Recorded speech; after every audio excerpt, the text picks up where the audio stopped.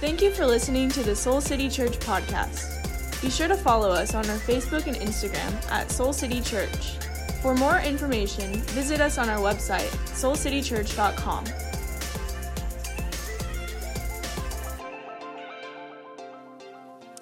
Well, hey, my name is Jarrett, and I'm one of the lead pastors here at Soul City Church, and I want to welcome you who are here. Thank you so much for joining us in our live limited capacity. I just need to pause for a second. You actually can be alive. I want to let you know that. I think some of you maybe were nervous because we're live right now online. Yes, you can actually, because the comment section, I'm not going to lie, is putting you all to shame right now. I just wanted to give you that update.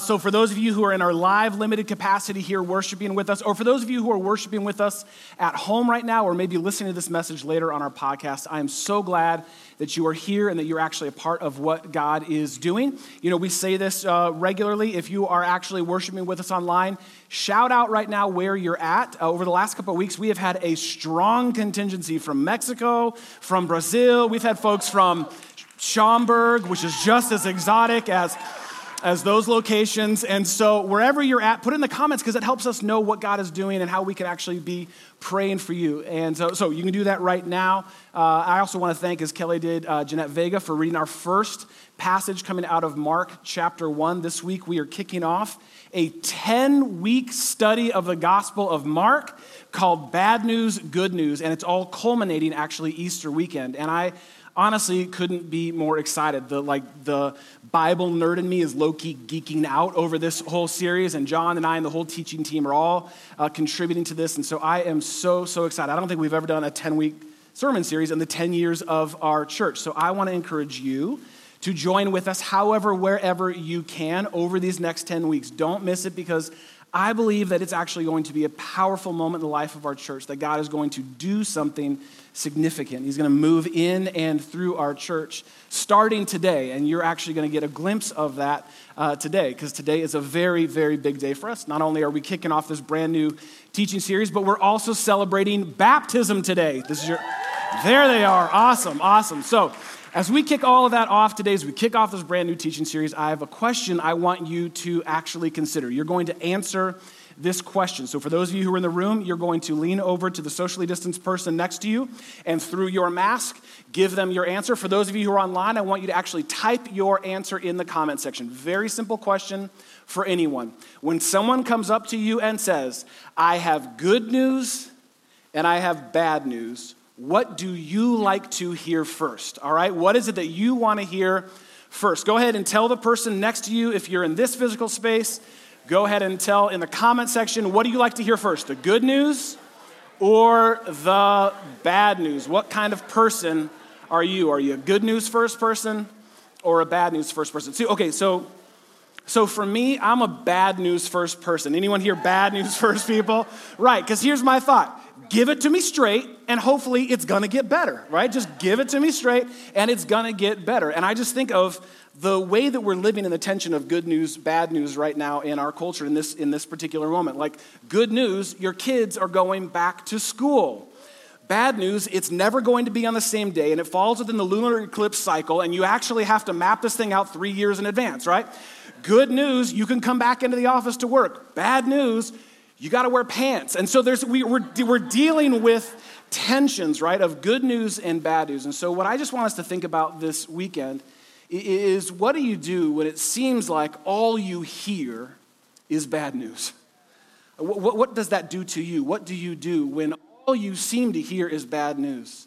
When good news just seems like it's so hard to find? How do you have hope when all you hear is just more bad news? And I don't know about you, but I can't think of a time in my life when I've heard more and more bad news than I have over this last year. It felt like 2020 was just someone saying, I've got bad news and worse news. That's what 2020 felt like for me. And those were our only options, right? From the pandemic to distance learning to stay-at-home orders to the seemingly endless onslaught on black and brown lives that we've seen televised and has been a long part of our story, to a flailing economy, to rising unemployment, to an incredibly divisive election, to an actual insurrection that we had in our country, to Joe Exotic not getting a pardon. It's all been bad news. It's all been so much bad news. And that's actually on a global level, we felt it. On a national level, I know here in America, we have felt it. But I also know that at a personal level is where we feel it the most. Because all of us have been dealing with our own personal struggles and battles with loss, with uncertainty, with isolation, with depression. And I think it's too early to tell. I don't know how we're going to calculate the toll that that's had on the human soul. I don't know how we're going to be able to fully understand what this has all meant to us. But I do know this. I think it's safe to say, for all of us, I think it's safe to say that we need good news in a bad way, don't we? We need some good news in a bad way. We need good news that's actually bigger than the bad news that we have to wade every week through. We need good news in a bad way. Those of you who are in this room, can I get an amen on that? Those of you online, go ahead. You've probably already put in the comment section. We need good news in a bad way in this particular moment. And that's why I think this book study in the book of Mark could not come at a more important time. Because listen to me, the story of Jesus is good news. In fact, it's great news. In fact, it's the best news that you're actually going to hear given the year that we've all just had. It is great news. And that's actually where, if you look in Mark chapter 1, that's right where Mark begins. In fact, I love this. If you want to grab a Bible right now or open up a tab to Mark chapter 1, I'm going to be kind of jumping through a couple different verses, but I just want you to pay attention to how Mark uniquely begins his gospel account of the life of Jesus. And you see his intention and why it's so important for us to pay attention in this particular moment, some 2,000 years later, to where Mark begins the story of the life of Jesus. Mark chapter 1, verse 1 says this, the beginning of the what? The beginning of the good news about Jesus the Messiah, the Son of God. The beginning of the good news about Jesus, the Messiah, the Son of God. That's how he starts. This is the beginning of a good story. This is good news for you. Mark just gets right into it. This is good news. Jesus is good news. And I know it's been rough. I know for all of us, we would say it has been hard. And I know there have been many times that you've wanted to throw in the towel. But this is good news. There is good news. And what you're going to find over the course of the next 10 weeks is that Mark doesn't just he doesn't waste any time. He just gets, you see it from that first verse, he just gets right into it. Biblical scholars believe that the Gospel of Mark was actually the first gospel account, the story of the life of Jesus, that Mark's was actually the first, that Matthew and Luke actually leaned into his account for the writing of theirs. They know that it was written by, as best they can tell, a disciple named John Mark, who was a disciple and associate of Peter, who was a direct disciple of Jesus. It was written probably sometime between 65 and 75 AD. And unlike, this is for all the Bible nerds, and unlike any other gospel account, Mark actually frames his uniquely, because Mark frames his gospel as a story. It's a story. He's not as focused on the historical perspective. He's not as focused on the specific details. He just wants you to know the story of the good news of this Messiah, Jesus. And so this gospel account cooks. Like, it's moving. He is action-oriented in his telling of the story of the life of Jesus. His destination is a resurrected Jesus. And his invitation is for you to have new life in him. I want you to think of the Gospel of Mark over the next 10 weeks. You know, like when you put in to Google Maps and it gives you options of routes and it lets you choose the fastest route? Mark is the fastest route, right? And just real quick, who doesn't choose the fastest route? What is going on in your life that you're like, 27 minutes, 32 minutes? I'll take the 68-minute route. What's going on in your life that you have that much time? Anyway, Mark is the fastest route with no tolls to the life of Jesus. And so that's why we're going to just jump in right into verse 9. We're already 30 years into the life of Jesus.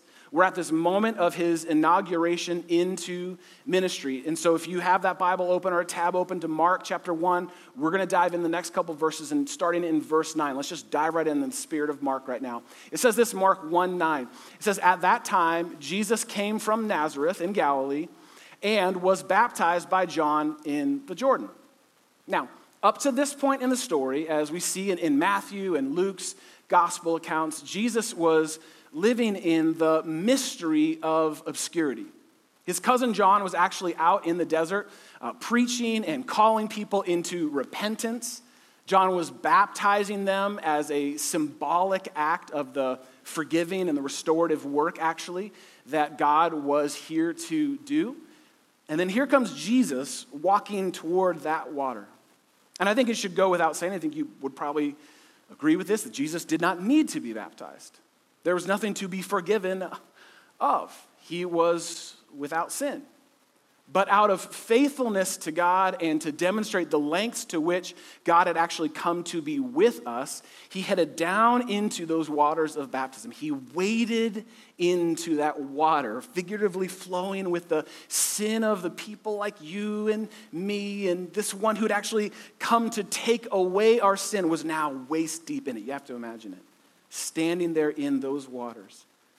And the text tells us as soon as Jesus was raised up, those gathered there witnessed something incredibly spiritually significant, one of the most beautiful and intimate and powerful moments in all of human history, a literal glimpse into heaven.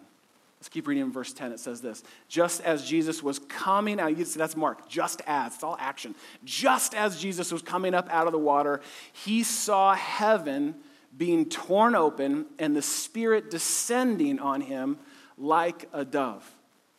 Heaven was torn open and the Spirit descended on him like a dove. There was something so powerful about this moment that all of the love and the joy of heaven could no longer be contained in that unseen realm. It spilled over. It poured out. And if you've heard me teach on this moment before, you know that this is the only instance that I can find in the entire Bible where we actually see and encounter a physical manifestation of all three persons of the Trinity. It's the only place I can find where that's how significant this moment is. It doesn't happen anywhere else in the Bible, where the sky bursts open and all of heaven seeped through. First came the Holy Spirit, came down and made its way to Jesus and completely engulfed him, representing the peace of God, resting on him, residing in him. And there were eyewitnesses. Those who gathered there actually could see it. Whatever it was that looked like, they could actually see it, but that wasn't all, because then they heard it. They heard that voice full of all the authority of heaven and the love of a father. And this is what it says in verse 11. Mark 1:11 says this, and a voice came from heaven and says this, you are my son, whom I love, and with you I am well pleased. I am so pleased. You are my... Think of all the things that God could have said in that moment. He could have said, hey, everybody, listen. This is Jesus. We've been talking about him for thousands of years. Pay attention. Could have said all kinds of things. He's on a mission. Look out. He could have declared all the prophecies to be true. Could have said all kinds of things in that moment. But what does he say? You're my son. You are loved. I delight in you. I'm pleased with you.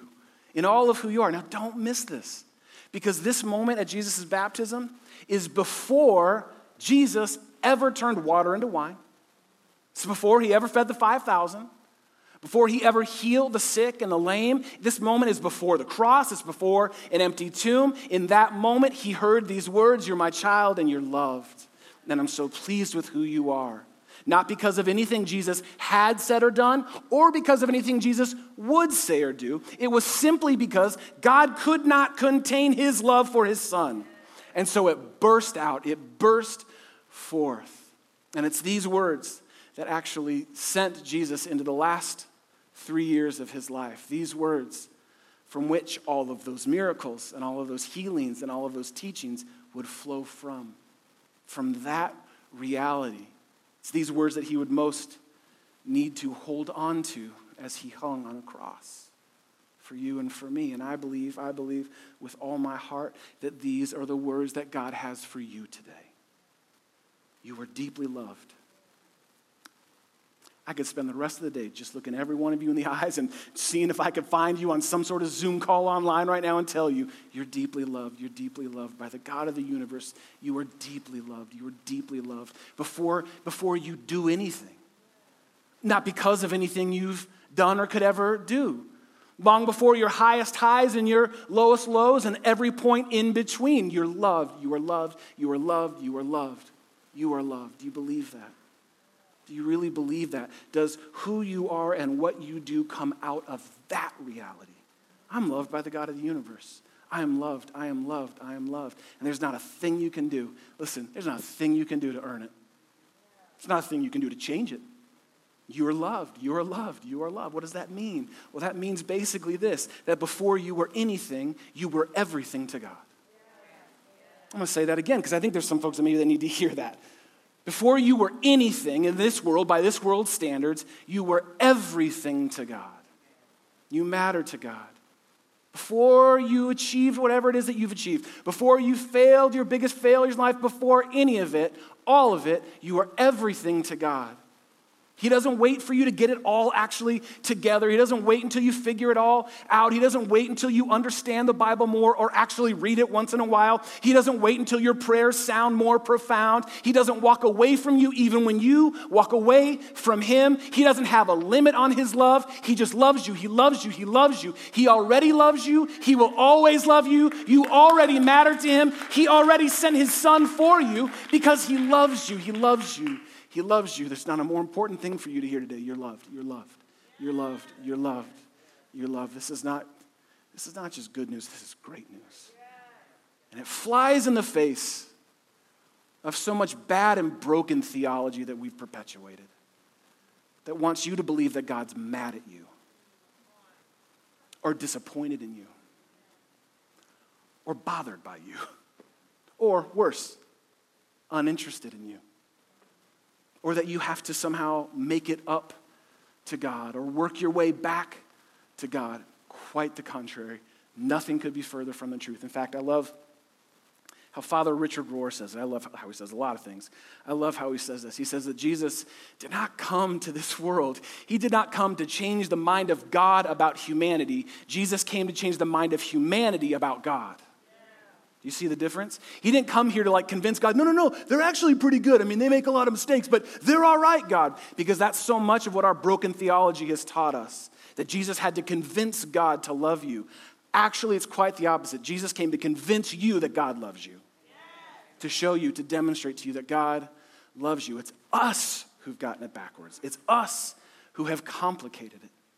And could it be that's why Mark starts here? In his gospel account, he just starts right here at the symbol of transformation, at the statement of God's love. Because listen, for hundreds and hundreds and hundreds of years, for generation after generation after generation, it had only been bad news for the people of God. It had only been bad news. You thought this last year was bad? Try almost 1,000 years of bad news. Things have got from bad to worse for them until Jesus, until this good news broke through, until we see in and through Jesus that there actually is more, that there's hope, that there's love, that you are loved, and that you can be made new. That is the good news of Jesus. The good news is that you can be made new. That is good news. You can be made new. You, yes, you can be made new. I don't know if you're going to hear anything better than that today. You can be made new. That is good news. And I know that for some of you who've been around this, I just need to say this real quick because I know we got folks all over the spiritual spectrum here in this place and watching online, listening to the podcast. I know for some of you, you've been around the spiritual block for a minute now, right?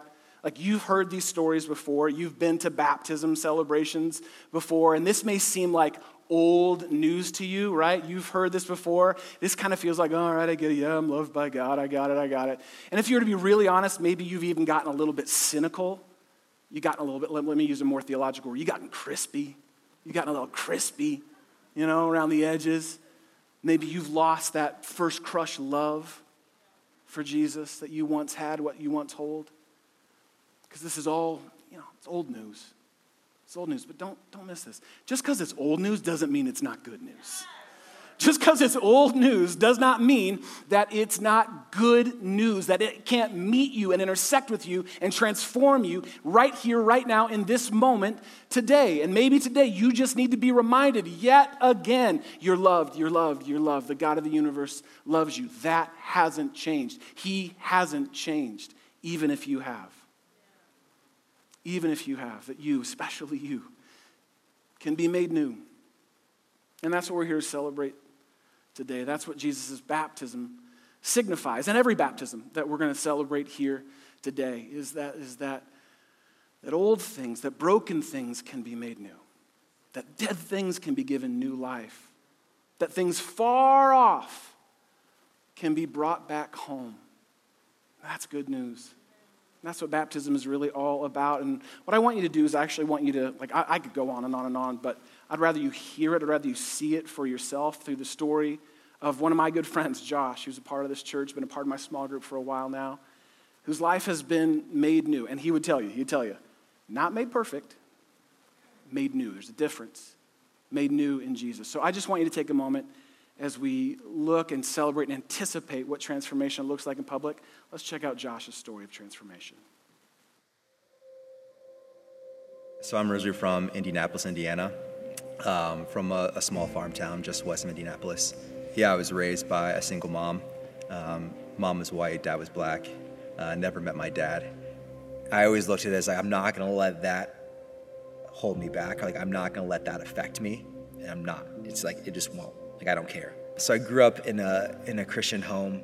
The things that I was taught, it couldn't connect. And I've read a lot of books about how fatherlessness affects your impact. It impacts the way you view God. I was baptized when I was 9 or 10, but I did it out of fear. I did it. I thought I was going to go to hell if I didn't, and so I just did it. In my life from then on, I didn't actually live out what I believed. Going to Notre Dame, going to Harvard, it was like I rewrote the history. Everything was gonna be okay. So when I was in my career, it was all about fixing or proving people wrong. It went from early 20s of being in faith, but not really being there. And then slowly, as I got into school, business school, and into work, it went from at least going to church, and I'm going to church. And God wasn't a part of it at all. I graduated grad school, go into consulting, which is really competitive and tough. And I wasn't performing in one aspect of the 5 dimensions they grade us on. I struggled with it, and it was strategic thinking. And when I look back, I wonder how much of that was the onset of depression, because I just couldn't think clearly. And the thing that I valued most about myself, because of how I grew up, was the fire. I can take it, the punch. I may fall, but I can do it, and I can get back up. With the depression, it was like the fire had gone away, and every punch, I'd get back up, but it was like part of me was left on the floor. The real turning point and change happened a few weeks before Christmas in 2019. Life was going in a way that I didn't want it to go. I woke up in the middle of the night, and I was just shaking. I couldn't stop, like hyperventilating. And a moment came through my head of ending it. And I thought about when I went to my grandpa's house, what I could do. And as quickly as that thought went in my head, it was quickly of who are you? It was like the resiliency of why? Having to face the reality of what I felt from race, fatherlessness, what people had said to me growing up, abandonment from family members, all those things, I just had to face them all. God needed me to finally be down for the count. When the opportunity came up to get baptized in October, it was a declaration to God that I didn't know what was going to happen. I'm still scared. I'm still afraid. I don't like the unknown, but I'm going to choose him first. I'm going to do my best to turn to him. I get to the door, and I forget the name of the song, but the verse, he'll leave the 99 to find the one, comes on. And in that moment, I was like, this whole time I've been thinking I didn't have a dad. And yeah, he left the 99 to wait for me for 33 years to come back to this moment. And yeah, it just like, things became a blur.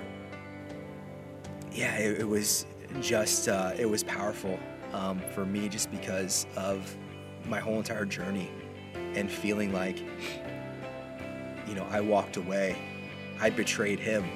Yeah, and like understanding what betrayal feels like and understanding like I betrayed him time and time again, and he still forgives me. He still loves me.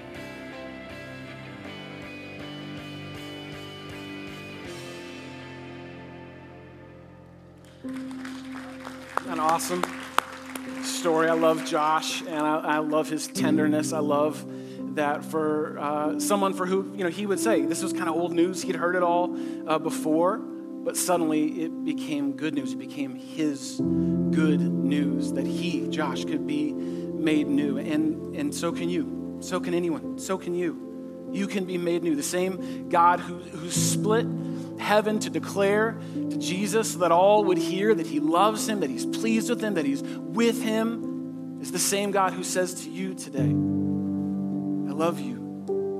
I'm pleased with you. I'm with you.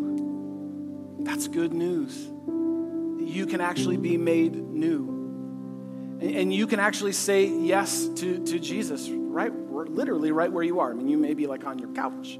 You may be in this room. You can say yes. You can come home to find that this perfect parent has never left you, will never leave you or forsake you. You can say yes to him today. Just say yes to him today. And in a moment, I'm going to pray, and I'm going to give you an opportunity to do just that. Everyone who's gathered here, for whatever reason, if you have yet to say yes to Jesus, I want to give you an opportunity to that. Those of you who are worshiping with us online, I want to give you an opportunity to that. Those of you who are driving in your car, listening to the podcast, you may have to pull over here in a minute, because I'm going to give you a moment to say yes to Jesus, to say what your heart longs to do, and then we're going to celebrate the good news of what new life looks like, what transformation looks like through this symbol of baptism. As we say here all the time, if you've been around, you've heard us say it or you've seen it on the t-shirt, baptism is what transformation looks like in public. Baptism is a physical manifestation of transformation. It's what it looks like in public. And so I just want to say a couple words real quick about baptism so that everyone here is ready. And for those of you online, that you can sign up for the next time that we actually baptize folks, or we want to help you get connected to a church in your area that can baptize you. Let me just say a couple words about that real quick. And to do that, I'm going to go over to the tank. Follow me if you will. I need to say a couple words about baptism, about the symbol of baptism, about this act of baptism. It's important that we pay attention to this. That baptism is really just that. It's a symbol. It's a metaphor. It's an image. It is about being cleansed, being made new in Jesus, right? That he washes away your sin, right? He makes you new. But there's also powerful imagery in the being buried with Jesus, that we're literally, when you see the way we do it here, is we put someone under the water. Some people fight it.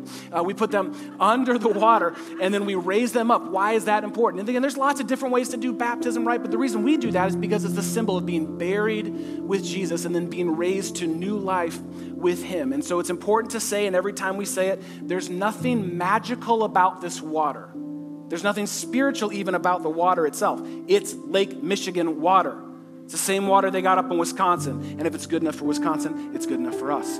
And so it's not about the water, it's about the symbol.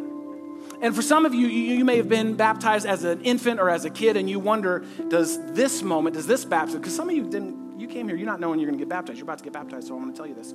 For some of you may think, does this compete with that baptism? Does this baptism compete with what my parents did when I was a baby or when I was a little kid? And just to be clear, what your parents did, what they were doing was setting an intention for you. They were saying that our hope, our prayer is that you would say yes to Jesus and follow him your whole life. That's what your infant baptism was about. So no, this does not compete with that. This completes that. Does that make sense? This is saying, yes, I have chosen to say yes to Jesus, that he is my way. And so that's why this is important for you to choose today to say yes to Jesus. So it doesn't compete, it completes. Does that make sense? Okay, so let me just say this on kind of the detail side of things. Some of you are like, well, I'm going to get baptized today. I didn't come here knowing that I was going to get baptized. I wasn't sure. Our team has thought of everything for you, literally everything. There's no reason that you cannot be baptized today. They have shorts for you. They have shirts for you. They have hair products. They got Soul City Spanx for you if you want them. We don't have that, but maybe one day we can afford to have that. Everything is taken care of so that if you want to be baptized today, maybe you came with someone who's being baptized today and you're realizing that you have yet to say yes to Jesus. Today is your day to get baptized. In a moment, we're going to encourage you to do just that. We want you to, don't miss this moment, okay? That's important.